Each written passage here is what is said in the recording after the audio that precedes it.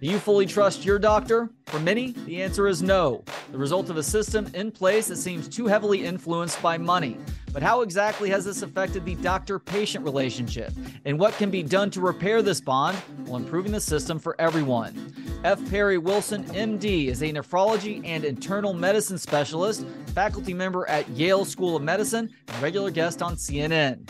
He attempts to answer these questions and more in the new book, How Medicine Works and When It Doesn't, Learning Who to Trust to Get and Stay Healthy. Perry, thank you so much for the time. How you doing today? I'm great. Thanks so much for having me here. It's my pleasure. So what was your goal with this book? Well, this book started, it actually sprung out of a course, an online course I did for Yale called Understanding Medical Research, Your Facebook Friend is Wrong, which was a way to teach people who have no scientific training how to understand medical science better. The course was designed to teach people with no scientific background how to understand medical science in an era where I saw social media promoting a lot of misinformation. And that was very successful. More than 75,000 people around the world have taken the course at this point. And I wanted to sort of distill those lessons into a book that would even be more approachable. But what changed as I was writing the book was a greater appreciation for why people are susceptible to medical misinformation. And it's not because they're, uneducated or ignorant or dumb or anything like that. A lot of it comes from frustration with a medical system that's really unfeeling and uncaring. And so what the book became was almost a plea to restore this bond that used to exist between patients and doctors, where we trusted each other, and we looked on each other as colleagues in this war against disease, and how we get back there. And it's going to require movement, honestly, on both sides.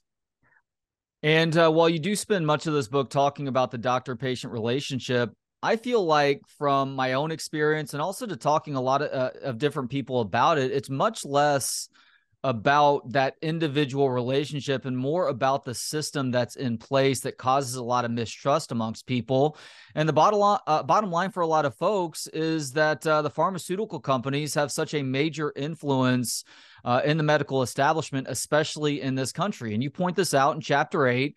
U.S. drug prices are amongst the highest in the world. Pharma spent $350 million lobbying Congress in 2021, and they were hitting both sides of the aisle, too, with 2/3 of members of Congress accepting money from pharma. They make $1.2 trillion in 2021 around the world. $500 million of that goes to U.S. pharmaceutical companies. Up to 75% of all TV... 500 billion of that. 500 million, excuse me. Up to 75% of all TV ad spending comes from pharmaceutical companies. Major companies spent more on marketing and ad sales than research and development in that time.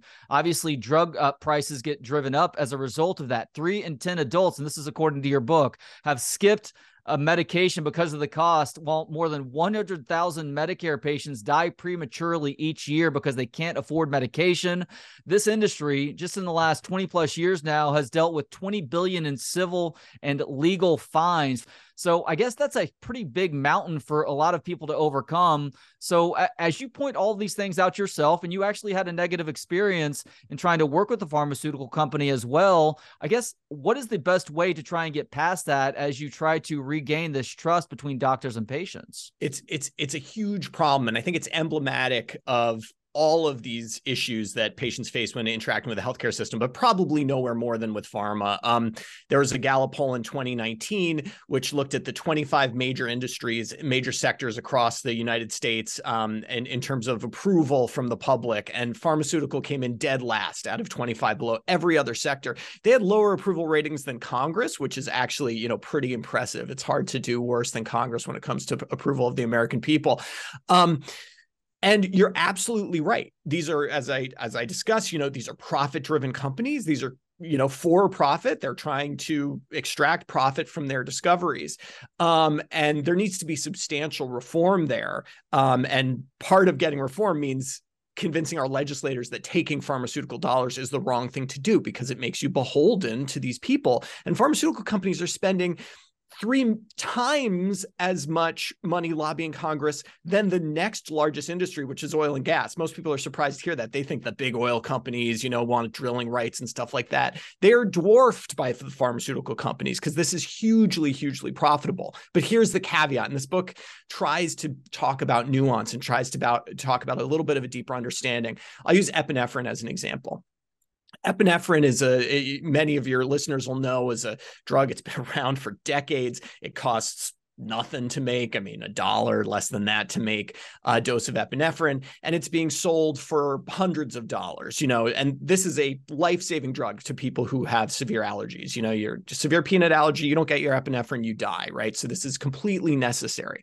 And it's being sold for that price because pharmaceutical industry greed, no question about it. Here's the thing people need to remember. Epinephrine still works. It's not actually, we have this tendency because we think of pharmaceutical companies as bad actors to throw the baby out with the bathwater and say everything they do is just designed to kill us. Not actually true. And people make bad decisions because they hate those pharmaceutical companies so much they can't bear with the idea that their product might actually do something for your health. And the truth is, thanks in some parts to government regulation agencies, which have failures, yes, but broadly speaking, the drugs themselves are relatively safe and in many cases quite effective. I think epinephrine is a quintessential example. So we have to teach people how to separate that true emotional feeling and desire for reform of pharmaceutical industry, and I'm right on board with you for that, from this idea that all medications are useless, because they're not. In fact, one pharmaceutical executive I was talking to once said, the easiest way I can make money is having a drug that's really effective. And it's like, yeah, that's true. They're going to market, they're going to make commercials, they're going to make you think it's great, but it's actually a lot easier to sell that drug when the data shows that it works. How much influence do pharmaceutical companies have on doctors who are making decisions with regards to the medicines that they are suggesting for their patients, Harry?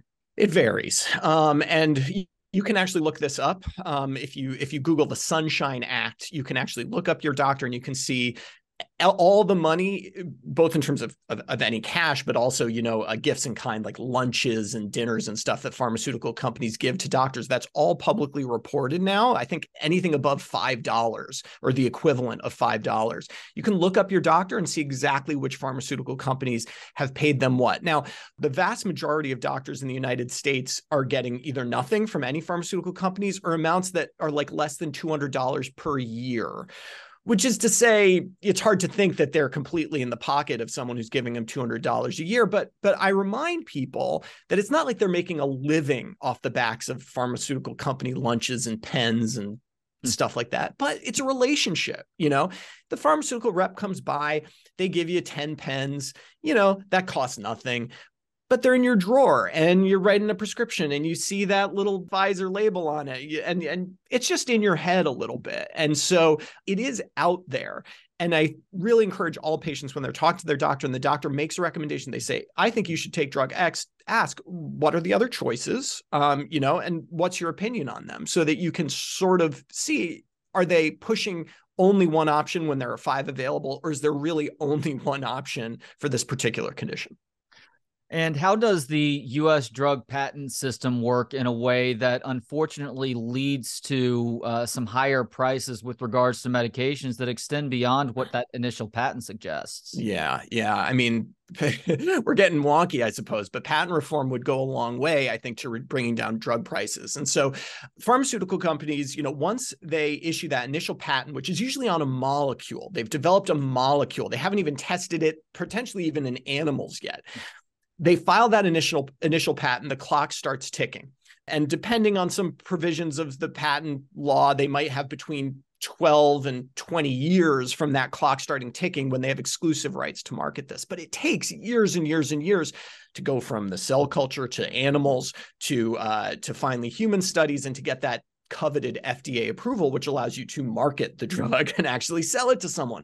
That can take a decade. And so that's really eaten in, if you're a pharmaceutical exec, that's eaten into your exclusive time, which is the time when there's no generic competition. You can essentially charge, whatever the market will bear for your drug. And that's indeed what they charge. some people might say, even that's okay. We'll give you 5 years, 6 years of exclusivity. You worked hard on this. It can cost $500 million to bring a new drug to market. Like you deserve something. I'm not crazy. Sure, that's fine. But what happens is drug companies will make tiny tweaks to the agent or the mechanism of delivery. They might change the dose. They might change it from a capsule to a pill, or from a short-acting pill to a long-acting pill. Minor formulary changes that can then reset patent protections on that drug and push the can down the road further and further and farther. And they have every incentive to do that, because who wants competition in the marketplace if you're a for-profit company? And while a lot of people feel like generic drugs are the answer here, and obviously when a drug goes off patent, you can make generics that are much cheaper, you say it's not as simple as that. So why are generic drugs not necessarily an easy fix to this problem? Yeah, it is. It's one of those things people think, oh yeah, more generics would be good. The problem is, again, I mean, to some extent, that even generic drug companies are for-profit companies. So if you're a generic drug producer, you've got to look at the marketplace and you got to say, okay, if I make this drug, what's going to cost me and how much can I sell it for? And if you're the first generic coming in after a brand goes off patent, you can do pretty well, because you're going to sell it for, you're going to undercut the brand, but you're not going to undercut by too much, right? You can still make a profit. Well, if you're the next generic to come in, you've got to undercut both of those, and so on and so forth. And so you're ratcheting down every time your profit margins. And in many cases, there's no generic company that's willing to do that. It's just too slim a profit margin. So you end up with all these drugs. You have many drugs that are off patent and have no generic competition. They still are effectively monopolies, just because it's not cost effective for any generic company to get in there. For many, many more, you only have one generic competitor. And while cheaper, it's not that, maybe it's 20% cheaper. But remember, the drug price is already inflated by 50 times over manufacturing cost. So getting a 20% discount, we'll take it. But that's not enough. So the reforms need to be bigger. And really, the major thing that can happen here is allowing the people who are paying for these drugs, which are generally insurance plans, Medicare and Medicaid, to negotiate with those drug makers as to what the price will be. And of course, there's immense pressure against that. We actually now have a law that may come into effect in 2025, depending on the political winds in the United States, that does allow some negotiation for drug prices. I'm really excited to see how that affects things moving forward. But already pharmaceutical companies are increasing their prices in anticipation of the law that isn't active yet, that will allow the government to negotiate prices back down. So it's a real tough one. Early in this book, you point out that you and your fellow doctors have three main goals. That is to make people better, not make people worse, and avoid having to deal with insurance companies. Now, we'll put the insurance company issue aside for a few minutes to talk about that doctor-patient relationship a little bit more. You also admit that the Institute of Medicine reported that around 98,000 Americans per year die of medical errors. How are doctors most commonly wrong in ways that prove to be fatal like this? Yeah, it was important to me to, as someone, I'm a doctor, I take care of patients, I'm a researcher, I'm a lover of medicine. As I write in the book, I think that there's no endeavor that humankind has undertaken that has alleviated more suffering than the scientific approach to medicine. It really has. And I encourage people to think of all the medical issues they've had in their life. And if they had those same issues and it was 500 years ago, would they be alive today? That appendicitis you had when you were 9, that was fatal, right? So progress has been incredible, but I thought it was important to acknowledge the fact that there are a lot of imperfections. There's still things that we can do, and medical errors do happen. And it's something we need to acknowledge. The most common medical error that is going to happen is not one of commission, where we give the patient the wrong drug, or we operate on the wrong, knee or something. These things do happen. They're big deals when they happen. There's a lot of investigations, but it's really errors of omission when we fail to consider a diagnosis. And there are a lot of very human biases that play into this. For example, you see someone in the ER, in the emergency room, and they had pneumonia, and you examine them and you admit them and you give them some IV antibiotics and they do quite well. And the next night you see a very similar patient, short of breath, has some infiltrate in the lung, looks like pneumonia. You admit them and you've just because that's what happened last time. You're a human. You sort of get used to these patterns and you miss the pulmonary embolism that you should have diagnosed. Those issues are, there's a lot of approaches to solving this. Number one is giving doctors a little more time, giving to work with patients, to listen to them, to teach doctors how to listen to patients, to give ancillary medical services, the nurses, the pharmacists, more of a voice in the care of the patient. I can't tell you how many times in my medical training that a nurse saved my skin because I hadn't thought of something, or I was about to do something that probably wouldn't have been the right idea. So there's a lot of cultural issues there. But the biggest question I ask my trainees when they're presenting a case to me every single time is, what else could this be? And patients should ask their doctors that too. It forces your brain to be like, you're in that, you're like, this is pneumonia. I mean, I've seen a million pneumonias. I know what pneumonia looks like. This is pneumonia. Someone says, what else could this be? You're forced to say, well, all right, I suppose this could be a very strange presentation of, pulmonary infarction or pulmonary embolism or something.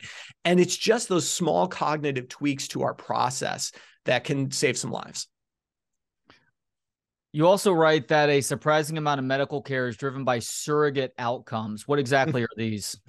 There's only 3 things that really matter when it comes to your treatment. There are 3 outcomes that really matter.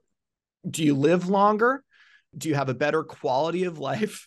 Or do you increase your likelihood of having a baby? These are the 3 things, because these are the things that whatever else you measure are the only things that matter to actual people. So if I tell your blood pressure is high, you might worry about that because you've been trained by doctors to say, oh, I'm not supposed to have high blood pressure. I don't want to have high blood pressure. But why don't you want to have high blood pressure?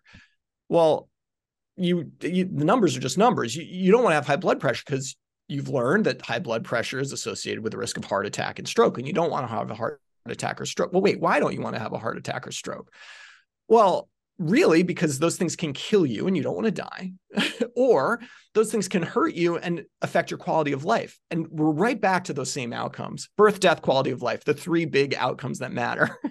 And so anything else that we study is a surrogate marker of those things. Doesn't mean it's not important, but if I invent a drug that lowers blood pressure and I say, oh, look, I did all my statistical tests and this reduces blood pressure on average from 140 systolic to 120 systolic, that's great, sure, because we know that blood pressure leads to these bad things. But in the end, what I really want to know is, will this drug save my patient's life? And we've been burned before by embracing a drug that improves a surrogate outcome, only to later discover that it doesn't improve or even makes worse one of those 3 ultimate outcomes: birth, death, or quality of life. We got to be careful about that. Now, in talking about the doctor-patient relationship, we've obviously spent the last few minutes talking about the doctor side of things, but it does take certain compliance from the patient for the doctor to be able to do their job properly. And a part of a doctor's job is oftentimes getting a patient to change his or her mind about something. And you say that patients and people in general can change their minds for good and bad reasons. What do you mean by the latter as it pertains to patients? Yeah, changing your mind is tough. And I think it's a resistance to changing your mind or changing your habits that leads people to a lot of bad medical beliefs. The first part of this book talks about motivated reasoning, which is a major issue, both for doctors and patients. But from the patient side, this is when you make a medical decision based on what you want to be true rather than what is true. So, an extreme example: a patient gets a diagnosis of metastatic cancer, right? Nobody wants that. That's horrible news. They want it to be true that there is a cure available for them. Who wouldn't? They then decide, because they go online and they read testimonials, that, eliminating all processed sugar from the diet will cure their cancer. From standing back, if you're not in that situation, you look at that and you think, well, that's not a great idea, right? Like that's making a bad decision. And it is. People forego, therapies that do work to embrace these alternative therapies. And the reason why, though, is because those other therapies, cutting sugar out of your diet, allows you to believe something that you want to be true, that you can be healthy again relatively easily, which is something we all want. Changing someone's mind means reframing those motivations, reframing the motivated reasoning. And it's really, really hard. Now, you can do it for good reasons. And that's for that there's evidence, that you work on rationality. And importantly, you reflect internally to realize what it is that is motivating you to come to certain conclusions and be willing to embrace alternative conclusions. Of course, you can also change your mind for bad reasons, which is you go out there and you search and you find data that supports what you want to be true. This is this like cherry picking of information. And in the information age that we're in, the age of social media, everything is out there. You no longer have to go to the library to find some weird book that someone self-published in 1950 to discover, some weird plant that's a cure for cancer. You can just Google, non-chemotherapy cures for cancer, and you'll be presented with 1,000 different options, none of which are going to work for you, but all of them come with pretty pictures, testimonials, quotes, etc.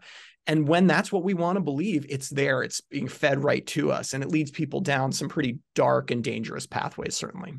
Well, you're exactly right about motivated reasoning. And by the way, this goes well beyond the medical profession. It can deal with pretty much every aspect of life. As you just said, I mean, on social media and just the internet in general, you really can find a website or a supposed publication to back up whatever theory it is that you believe. And could be something that's extremely plausible, or it could be something that's batshit crazy. I mean, there are people that believe that the earth is flat right now, right?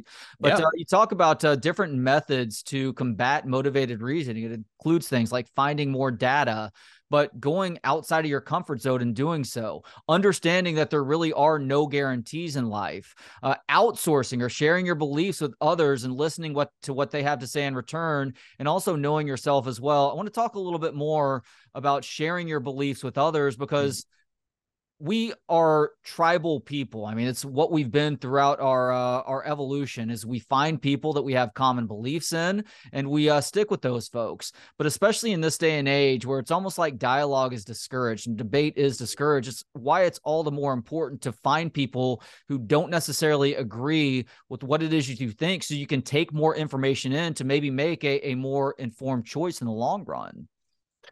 Absolutely. We have the ability now to form tribes around a single idea, which is something we never could do before. Right. If you were the guy in your town who believed in Bigfoot, you were the only guy in town, and they kind of thought, oh, that's that crazy guy who believes in Bigfoot. Well, now that guy in every town around the world can get together online and have a big echo chamber about Bigfoot and sort of create content and reinforce each other's beliefs. You have to recognize when you're in that bubble. Asking people or talking to people about your beliefs and listening, it's hard. Listening with an open heart and mind is really necessary to consider that you might be wrong. We're in an age where people can't admit that they're wrong. They can't fathom that they could be wrong about something, particularly when it's emotionally resonant to them. It just feels right. I can't be wrong. And the truth is that we can all be wrong. We've all been wrong before. Remember the times you've been wrong. And there's so much growth that comes with that realization. And you get there by talking to people with different beliefs than you. I do think you need to do it in person if you can. Online is very difficult. Maybe in private messages and stuff, it can work, but the public online forums, your Twitters and Facebook do not reward humility. And these are conversations that require humility. Both parties need to be able to say, here's what I think. I'm not totally sure. And you know what? If you write something on Twitter that says here's what I think about vaccines or masks or whatever, I'm not totally sure, but here's what I think. No one's going to engage with that. We don't want that in our social media. We want definite, absolute, this is killing 50 billion people a year. This is the greatest invention of all mankind in history, right? We gravitate to those extreme takes, and it pushes people apart. It's harder to do when you're in person, when you're one-on-one. You just can't take that stance. So be humble, talk to people, and really listen. You got to ask yourself, could I be wrong on this one? Because it can really, it can save your life to realize you're wrong when it comes to medicine. Yeah, it's very difficult to empathize with text on a screen. Yeah. It's much easier to just spew vitriol if somebody is speaking in a way that you don't like or agree with, versus trying to really understand what that person is saying. And I think one of the important things with civil debate, and this is something that I feel like society was really getting right 40, 50 years ago, is understanding that it's not necessarily going to change your mind, but showing enough respect to try and learn where that other person is coming from will, I think, create a healthier society on the whole. Absolutely. And where I do see hope here is I have some younger kids. My oldest daughter's 12, and the younger generations are swinging back a little bit. They're actually a little bit better at this and navigating online, and maybe because they, it's like they were born in the ocean, right? They can swim. Maybe they seem to sort of get it a little bit more. I mean, we'll see what happens as they get older, but I'm hoping we can come back to, again, rewarding the nuance. And medicine is a science of nuance. I get very jealous of the astronomers and the physicists who can say, we predicted using these complicated math formulas that this particle should exist. And sure enough, we did this experiment and there's the particle we predicted, and, congratulations all around. That's cool. That's awesome. Medicine doesn't work that way. Medicine is about playing the percentages, and your doctor needs to tell you, and you need to understand that when we make a recommendation, we're not sure. We're in Vegas with you. We're saying, this has the best chance of working. Are we sure it's going to work? No, but we think it's got a better chance than these other three options. So let's talk about it and let's make a decision. It's a game of hedging bets, but in an era where certainty is rewarded so strongly, people think that hedging bets is weak, that the medicine's lack of certainty, medicine's humility sometimes is a sign that we don't know what we're doing. And it's quite the opposite. Yeah, that was one of the more interesting things that I read in this book, that the biggest secret in medicine is that there's a good chance the medication you're taking isn't going to work for you, Perry. So why is it still worth it to take it, even if it doesn't help oftentimes? Yeah, and this is something doctors don't really get either. And I want to be clear. It's not like we're prescribing medicine willy-nilly or nonsensically, but I'll give you an example. Let's say you've got 100 people. I'm a doctor. I've got 100 people in my practice with very high blood pressure. And you ask me, hey, in the next 10 years, how many of those people with very high blood pressure are going to have a stroke? I might tell you something like, well, the chance would be about 10%. So 10 out of those 100 will have a stroke. And docs are pretty good at this. There have been studies. We're pretty good at that kind of prognosis. And then if you ask me, hey, if you treat these people, get their blood pressure down, how many are going to have a stroke in 10 years? And we might think about that and say, okay, well, instead of 10, I might get that down to 5. Now that's amazing. I just cut the stroke rate in half. But let's dig into those numbers a little bit. What have I done? I've treated 100 people in my practice to get their blood pressures under control, and I've prevented 5 strokes over 10 years. So for those 5 people, I saved their life, or at least I saved their quality of life, and they would be incredibly thankful, I would assume. I mean, I don't ask them to, but that's a great thing. But 95 of those people I treated, and hopefully the treatment was fine. They didn't have terrible side effects, but they weren't going to have the stroke anyway. And what that shows is that the population benefit of a treatment, me treating that 100 people, is a good. I saved lives by treating those 100 people. But on an individual level, the chances are you were in the 95, not the 5. What we don't know, and why we recommend that you take the drug, is because we don't know who the 5 are in advance. That's what we don't know. If we knew who the 5 people who were going to be saved by the drug were, then we would only treat those 5 people. Well, at least the ethical amongst us would only treat those 5 people. But because we can't know, it's like pulling on the slot machine in Vegas. We have to maximize the odds as much as possible. So if a patient asks me, doc, what's the chance that this medication will help me? I've got to tell them, if I'm being honest, I've got to say, listen, chances are you're not going to have a stroke in the next 10 years. Most people in your situation won't, but there's a slight chance that you will. And if you will, this should lower the risk of that happening. And you got to talk about that. And one thing I teach the medical students is that 2 rational beings, a physician and a patient, can disagree on this and both still be rational, because the physician's treating 100 people, right? I know from society perspective that I should get everyone's blood pressure down. There'll be less strokes in the world, and less strokes in the world is a good thing. An individual might say, you know what? I just, I don't like the medication. I don't like the cost. I don't like the side effects. And I'm willing to roll the dice here and assume I'm one of the 90 and not one of the 10. And that's rational too. And we need to be able to sort of accept that and work with patients in that way. How much are a drug's potential side effects worth considering for a patient when deciding whether or not to take a drug, Perry? It depends. The number that I just kind of worked through with you, where I was looking at, five, we're going to save 5 people out of 100 is an actual statistical term called the number needed to treat. How many people do you need to treat to prevent one something bad from happening? The acronym is NNT, correct? NNT, yeah. Exactly. Yeah. And so every drug has a different NNT, and you can actually look them up. You can Google the name of the drug and NNT, and for most common drugs, at least, you'll find how many people need to be treated with this drug to prevent one heart attack, one stroke, one death, one whatever the drug promises to do. You can use that information then say, okay, well, how much am I willing to tolerate side effects? For example, wearing a seatbelt has a number needed to treat of something like 1 in 10,000 or 1 in 25,000, which is to say that 25,000 of us needs to wear our seatbelt to save one of our lives period. Most of us aren't going to get in nearly fatal car crashes, fortunately. So we wear our seatbelts, but it really doesn't matter that much. I mean, unless you're that one person who gets in that horrible car crash.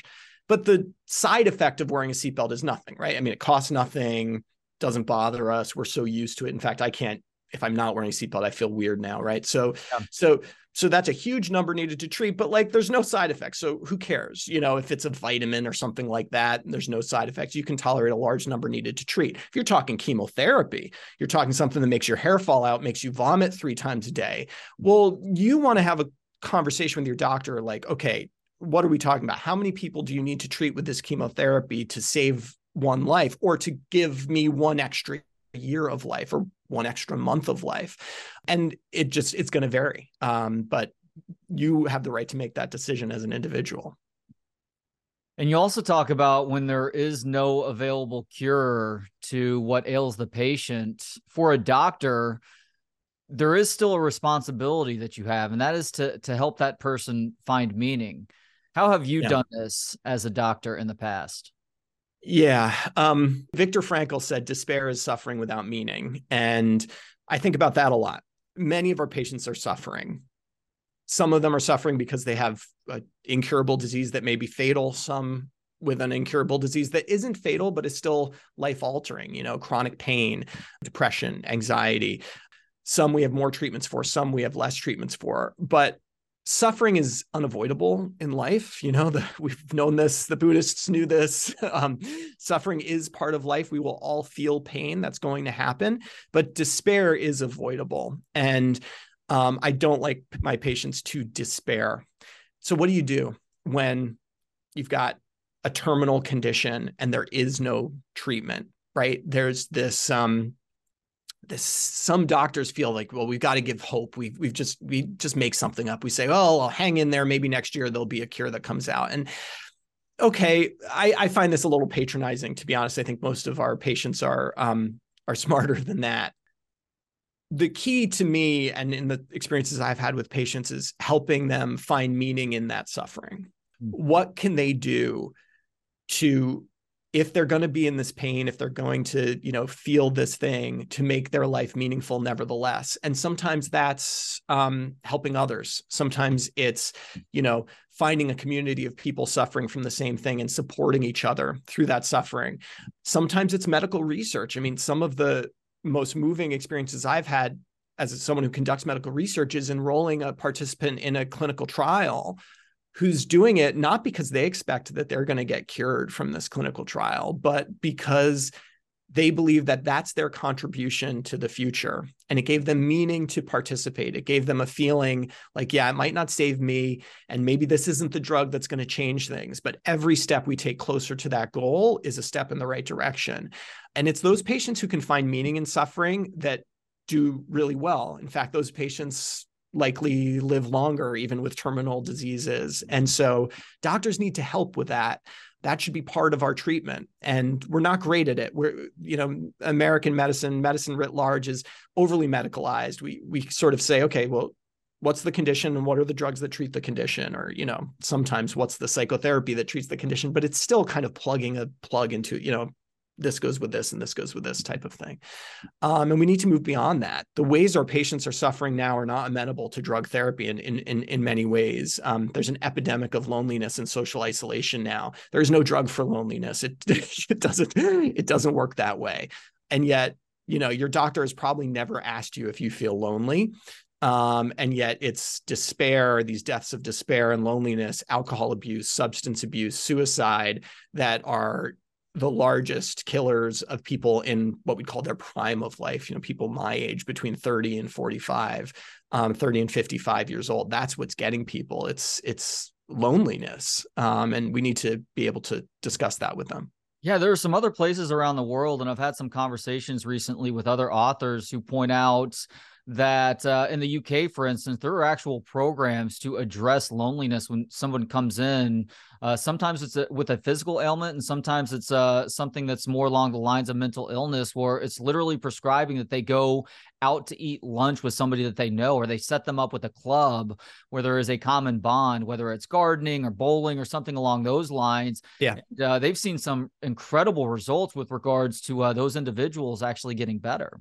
I'm a nephrologist by training, well, internal medicine and nephrology. Nephrology is kidney disease. And we do a lot of dialysis, obviously. And dialysis can be done in center, so there's 20 chairs and everyone's getting dialysis during a sort of 4-hour shift, or it can be done at home. And, as someone who has a family at home and I think a rich home life, when I sort of hypothetically say, oh, what would I do? I say, I do it at home. I'm comfortable in my own bed and handle it and everything.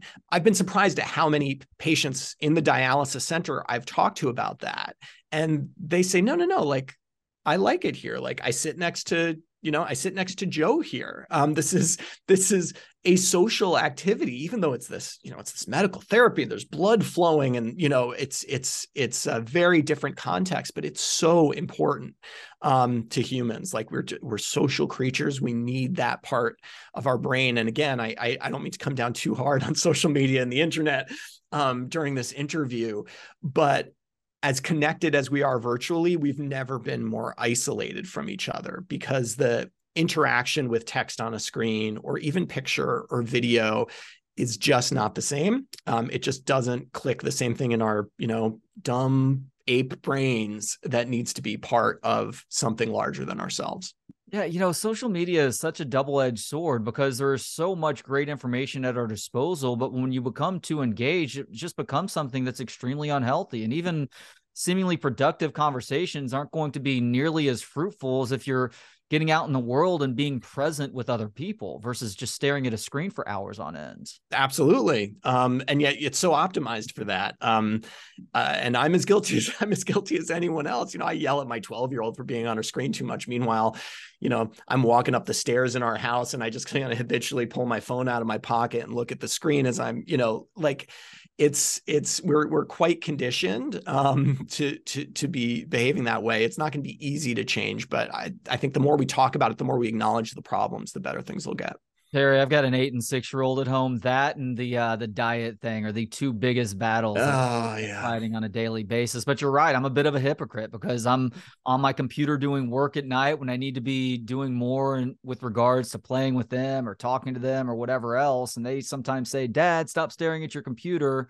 I'm like, all right, well, I can't tell you not to do this or that. I'm right. guilty of it as well. But that's maybe a conversation for a different time. Those who do follow you online, Perry, know that you are a big fan of breaking down medical research. And the gold standard here is randomized controlled trials, which you are obsessed with. Why were randomized controlled trials such a crucial development in modern medicine? And how exactly do they work when they are working correctly? Well, randomized controlled trials move the needle from the previous standard of evidence to what I would call high quality evidence. Early on, hundreds of years ago, medicine was an authoritarian regime. You treated people the way you treated people because you were taught that that's the way to treat them by more senior doctors who presumably had more experience. And it works okay, but you still get things like, bloodletting and phrenology when you use that technique.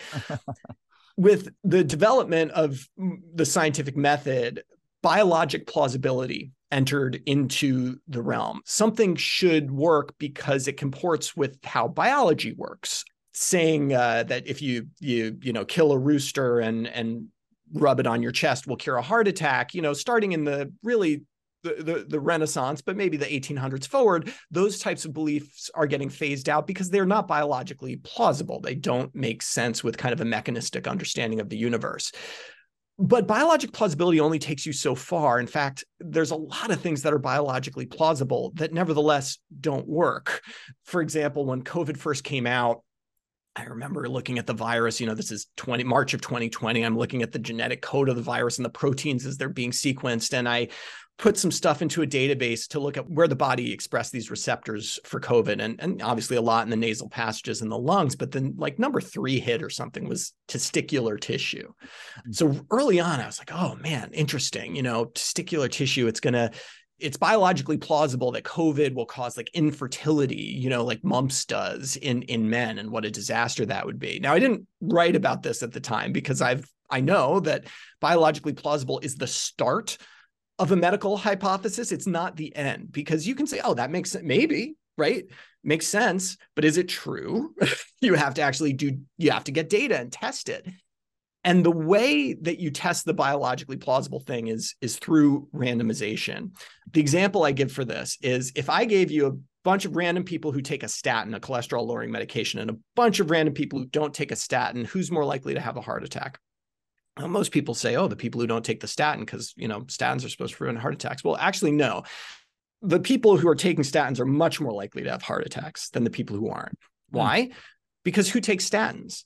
Well, people who are older, who've had a history of heart attacks, who have high cholesterol. Who doesn't take statins? My kids, the marathon athlete, et cetera. I just told you I picked 100 random people not on statins, right? And so that makes observational research, where I just ask a question, who takes what and what are their outcomes, really difficult to do, because I'll observe that the people on statins have worse outcomes unless I do statistical manipulations to account for the fact that they're older and have had heart attacks before and have higher cholesterol and diabetes more often and hypertension more often, and so on and so on and so forth. The way to cut through all that red tape is you take a group of people, presumably who are at risk of the outcome, so it's ethical, and you randomize them to either get a statin or not get a statin. Now your two groups are completely comparable. You just flipped a coin. The ages are going to be the same. The race breakdown is going to be the same. The prevalence of diabetes is going to be the same because, random chance you get a diabetic here, diabetic there. What's more important, even the things you can't measure easily, the person's mojo, as I call it, just some ineffable quality about them, that will also be balanced between the groups. That's the power of randomization. Then you carry those groups forward and you can actually see what happens. And once we started doing randomized trials, we found that biologic plausibility messes up sometimes. One case is where we knew that people after heart attacks were dying. Even if you got them through the heart attack in the mid 80s, many in the next few months would have a sudden cardiac arrest due to arrhythmia. And in the mid 80s, these antiarrhythmic drugs came out. They stopped arrhythmias. They did. They really did work. And so biologically plausible, someone has a heart attack, give them the antiarrhythmic drug because we know that they're dying of arrhythmias. So let's stop that and it should work. And if all you cared about was biologic plausibility, you'd be done and we'd all be taking antiarrhythmics after heart attacks now. But in 1989, they did a randomized trial. They took people after a heart attack, half got the antiarrhythmic drug, half got placebo. And the death rate from sudden cardiac death was 5% in the antiarrhythmia group and 1% in the placebo group. So yes, it stopped arrhythmias, but it was killing people. People always kind of their minds blown by this. How did no one know? But the truth is, if you're a doctor treating a patient with an antiarrhythmic drug, how many people are you caring for in your practice that had a recent heart attack? 10, maybe if you're a big practice with a lot of heart disease, 50. And if the death rate in those 50 is 5% on an antiarrhythmic drug, well, that's 2 people. Is that enough signal for you as an individual to say like, oh man, these drugs are bad? No, you would just kind of say, oh yeah, well, people die after heart attacks. These things happen, that medicine is imperfect. It requires large scale data gathering to actually learn the truth, especially, when you're talking about these small percentages. And that's why randomized trials are just so powerful and so important, because anecdotes and stories, this person died, this person didn't die, this person got this drug and all of a sudden they were better and they were running marathons and this person didn't. It really boils down to nothing unless you have all the data in one place. When randomized controlled trials go wrong, how are they going wrong? Well, they can go wrong in some different ways. Oftentimes it's the trial design. So the people who design the trial can pick the wrong outcome. For example, I've already told you that there's 3 important outcomes. There's birth rates, death rates, and quality of life. And anything other than those 3 outcomes could potentially be a wrong outcome to pick for your randomized trial. Now, there are reasons people pick surrogate outcomes like blood pressure change for their randomized trial. It's easier to observe. It happens much more commonly than death, fortunately. So you don't need to enroll as many people. That makes the trial less expensive. So these are often important steps to those more definitive trials, but that can go wrong. They can design the intervention and the control group so that they are not testing things appropriately. You know, the classic design of a drug trial is you have a drug and you have a placebo, which is a sugar pill or, you know, something, but you got to even be careful about that sugar pill. It should look the same as the drug. It should, presumably, if the drug has kind of a weird effect that patients might recognize, for example, some drugs kind of give you a funny taste in your mouth or something like that. You should probably design the placebo to give you kind of a funny taste in your mouth. And the reason is that if patients can, or participants can figure out which arm of the trial they're in, it's important that they don't know if they're getting the placebo or not, right? Because if they know they're getting the placebo, they might not have a strong response to it. But if they can figure out, oh, I must be getting the drug because my pee turns blue, you know, and I know that's a side effect of this drug, but it doesn't happen in the placebo group, you're going to get bias in your results. And of course, I acknowledge in the book that fraud exists too. And just because I give an example in the book of a randomized trial that if you read it, you'd be like, well, that seems like a very nicely designed randomized trial. It was randomizing women trying to get pregnant with in vitro fertilization to usual care. Fine. That's the control group versus intercessory prayer, which is, you know, they had prayer groups praying for them to get pregnant. I'll make a long story short and say it was a very nicely written trial, seemed to show very strong effect of prayer. It turned out to just be a fraud. The data was just made up entirely. The women, as far as we can tell, didn't even exist. And so you do have to remember that, like, you can't believe everything you read. But so I'm not saying because randomized trial, I'm obsessed with randomized trials, that every randomized trial is an immediate, you know, embrace this thing and believe in it for me, but it's the best of what we have. And what I often tell my students and stuff is just no one study is enough. You know, even a very nicely done randomized trial that shows a new drug works, like I generally want that second follow-up study, the replication study from a different group, because, you know, it's easy to get excited early on and sometimes it's appropriate, but unless you're in dire situation, waiting for that follow-up study is usually a safe bet to make sure there's no shenanigans going on.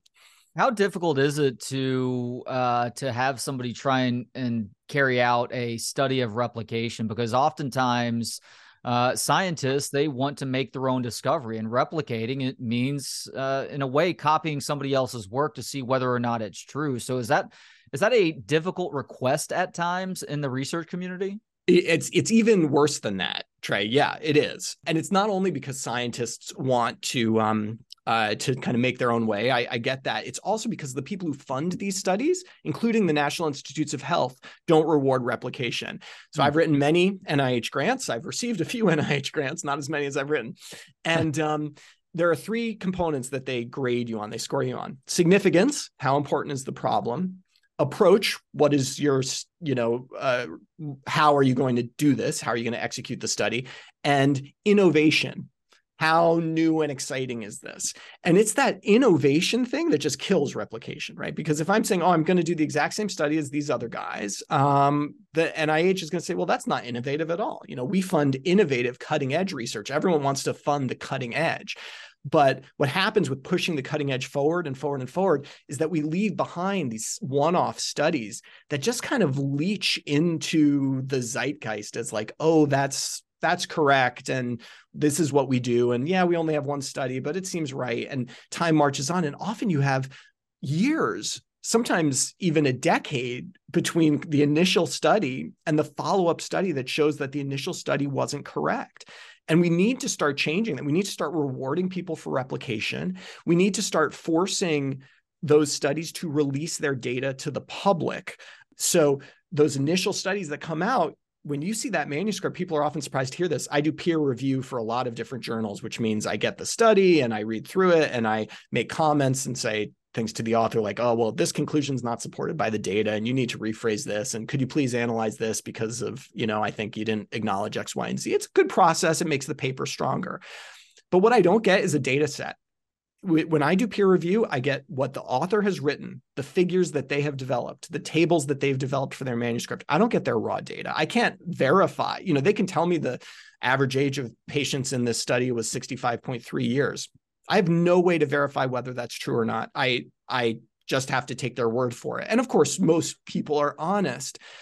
But if we had a standard of, oh yeah, we're going to release all that data in de-identified form. We're not going to give people your name and address, but in a de-identified format, we're going to release this to the public. What you'd have is a lot of researchers who very quickly could look at these seminal trials and say, let's cut this a few different ways. Okay, they did this analysis and that seems good. They did a good job. But what if we look at it this way? What if we try this statistical approach instead of that? Do we still get the same results? And it'll start to give us reassurance that there's, some real there. Yeah, you give a great explanation just now, but also in the book is to why and how open data can be a really good deterrent for research fraud. But my question, Perry, is why is that not already the standard? That seems such like an obvious step to make things better. It blows me away too every time I see this happen. There are a couple of reasons why open data isn't the standard, or at least the reasons people will give you. The number one reason you'll get from people who are trying to hoard their data is patient safety, patient privacy. They'll say, look, these are real individuals out there in the world. These are their medical issues, their comorbidities. Some of them have, cancer, HIV, et cetera. We don't want to let that data out. That's our responsibility to protect their privacy. But of course, there are many standards for data de-identification to make sure that you can't figure out who this person in the data is. There's really nice approaches for that nowadays. What I suspect happens more often is two things. Number one, the researcher is a little afraid of people trolling through their data because they're going to be embarrassed if they got something wrong. Mm-hmm. And I've felt that in my lab. We have two people do the data analysis in parallel without talking to each other when we do a new trial. So we have a biostatistician and then an investigator or something, and they fill out all the tables and then we compare them. And it's like not uncommon that we get different, that we get a different answer from the two different people. And then we come together and we say, okay, what did you do wrong? What did you do wrong? And let's figure this out. I'm sure that if you released all the data from these studies, there'd be people coming out on Twitter and being like, oh, you said the mean age was 65.3, but it looks like it's 65.5. What else are you hiding? And that kind of stuff. So if we're going to do this, we're going to have to allow for a little bit of human error in the process. Right. The other thing people are afraid of is they want to publish more things from their data sets. They spend a lot of money and time running this clinical trial, years and years and years and thousands of patients. And they're going to put out their main paper. Sure, that's the big New England Journal paper or whatever. But there's a lot more data there. And they can release many more papers from that data, looking at different outcomes, looking at different periods of time, et cetera, that can advance their career because the career of researchers is based on publications. This publish or perish. It's not based on data sharing. That is something else that we can change. And people like me and others have been lobbying the big universities, including my own Yale, to include data sharing as one of the metrics for promotion from assistant professor to associate professor, from associate professor to full professor, as opposed to grants and publications, which has sort of been the standard for a while. And if we can change those cultural things, I think we'll see more open data. But you're going to have to drag some researchers, by their ear to get them to do it, to be honest. Getting back to the hospital and medical care setting now, how big a problem is the proverbial middleman in patient care? Well, there's so many middlemen. The middlemen, there are 10 administrators for every doctor in the United States. That is mind-blowing. crazy. It takes 10 people to coordinate care around this physician, who's nominally is the one that knows what they're doing. The reason that you need so many administrators is twofold. Number one, we have so many different people who pay for medical care, from Medicare, Medicaid, private insurance, self-pay, a variety of other mechanisms. And all of those payments are the result of negotiations, not nationally, not at a state level, but between individual health systems and individual insurers. And those are getting renegotiated continuously. So there's all these administrators whose only job is negotiating with Aetna or Blue Cross how much your EKG is going to get reimbursed. And it's hugely, hugely wasteful. That's a big problem. The other problem is that a lot of the administrators in medicine, the sort of middle management, does not come from a medical background. They come from a business background. And what this has led to is the conversion of medicine from a, healing art into what resembles more a factory, right? These C-suite people, I sound so angry at them. These C-suite people with their MBAs and their suits, right? But you know who I'm talking about. They are looking for every opportunity to maximize profit, and that's even in a nonprofit scenario. Like most hospitals, not all, but many hospitals are nonprofits. Nevertheless, they still need to maximize how much revenue they take in so that they can keep the lights on and keep paying everyone's salaries and all these 10 administrators that generate no revenue for the hospital whatsoever, but you still need to get them paid. And so, you've got these C-suite executives who are viewing the process of seeing a patient in clinic the same way a Toyota executive views the process of getting a car off the assembly line, and using the same terms. I mean, we have like the Six Sigma people and the lean, manufacturing people coming to our clinic. And how can we get patients through quicker? How can we see more people? How can we, make this more efficient? Go, go, go, go, go. And what it means is that we're delivering care that might check off the boxes, but is not the quality that our patients deserve. And it's certainly not what doctors want to do. But doctors haven't fought back enough. And I think it's because they haven't realized yet that they're not management anymore. Doctors are labor now. 70% of physicians in the United States are employed physicians, employed by a healthcare system. They're not running their own practices. We kind of believe that we are. They let us believe that we are, but we're not. We have much more in common with the factory worker sitting in our office than we do with the guy in the C-suite that's telling us to see them faster. And if we start embracing that bond with labor, we might be able to start changing some of these things, but it's really going to take a movement. Yeah. My wife's a medical professional also. She's a family nurse practitioner. And it's one of her big gripes is this desire to speed things up, to shorten the amount of time that you have with each patient. One, because people aren't perfect. And for everybody that shows up 5 to 10 minutes early for an appointment, if somebody shows up 5 to 10 minutes late, all of a sudden you're well behind the rest of your day. And sometimes patients require a little bit more time than that allotted 15 to 20 minutes. So definitely something worth monitoring going forward. And obviously insurance companies, as you just mentioned, are a big part of the process here with the middle people. Is there an obvious way for you for how to make insurance more affordable to the average person? Yeah, I mean, the easy answer is to go to a single payer system, which is politically fraught and something that practically I don't see how we get there in this country, given the current political climate, although it would work, as demonstrated by every industrialized nation in the world except the United States. Yeah. What we can do, though, and I talk about this a bit, is something called all-payer rate setting. And what this basically says is that there will be a body, presumably a government regulatory body, that is going to tell you what an EKG costs. Right now, the way it works is that the negotiator at my hospital negotiates with the negotiator at Aetna about what this EKG costs. And my hospital negotiator wants to get as much for the hospital as he possibly can. That's his job. And the person at Aetna wants to pay as least as possible. And that's where they're going to clash heads, and they're going to spend time and hours and justifications, et cetera. All payer rate setting says, the government says EKGs cost $25 for everyone, whether you have insurance, whether or not. That's what Aetna pays. That's what that uninsured patient pays. That's what Blue Cross pays. everyone pays $25 for an EKG. And what that does is it eliminates all of those negotiations across the country. It eliminates a lot of those administrators that are, driving up costs just through the inefficiency of the system. And it allows insurers to compete on things other than that: service, ancillary benefits, gym memberships, mental health, other things that are really important. And this isn't a hypothetical. This exists in precisely one state. Maryland has all payer rate setting. And it's really interesting that healthcare costs in Maryland, I believe when last I looked, I think they're the second cheapest in the nation, which, considering that Maryland is actually one of the most expensive states to live in the nation, like being one of the least expensive in terms of healthcare costs, is pretty significant. And that's a major reason why.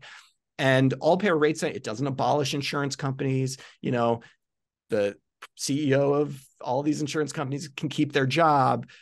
And to some extent, they might actually appreciate the fact that they don't have to go through this negotiation process, 8,000 times a day with all these different hospitals. So that's a half measure, but it's one that I'd like to see people talk about more. And you offer a number of different potential solutions to the different levels of problems that we've talked about today that go well beyond the insurance companies. For instance, motivated reasoning, one possible solution here, and I'm a big believer in this. That's why I'm going to bring it up, even though I'm not asking you about it, is more formalized education with regards to things like logic classes and statistical training as early as elementary school. I mean, we need to do much more with regards to cultivating critical thinking and problem solving in this education system that is entirely too dependent on rote learning right now. So big kudos to you on that suggestion, Perry. With regards to improving the doctor-patient relationship, you give a bunch of different things doctors can do to be better. But as far as the patients are concerned, and this is our final question here, you say that patients can move closer to doctors by appreciating uncertainty. What do you mean by this? Yeah, there's this real human tendency to embrace certainty. Patients see multiple doctors sometimes for the same condition, second opinions, third opinions. I fully encourage that. But oftentimes the doctor they end up going with is the one who seems most sure of themselves. I've got this. You're taken care of. This will work 100%, no problem. And the truth is, as we've sort of talked about, is that medicine doesn't work that way. It's not physics. It's not mathematics. It is a educated guess. It is hedging your bets.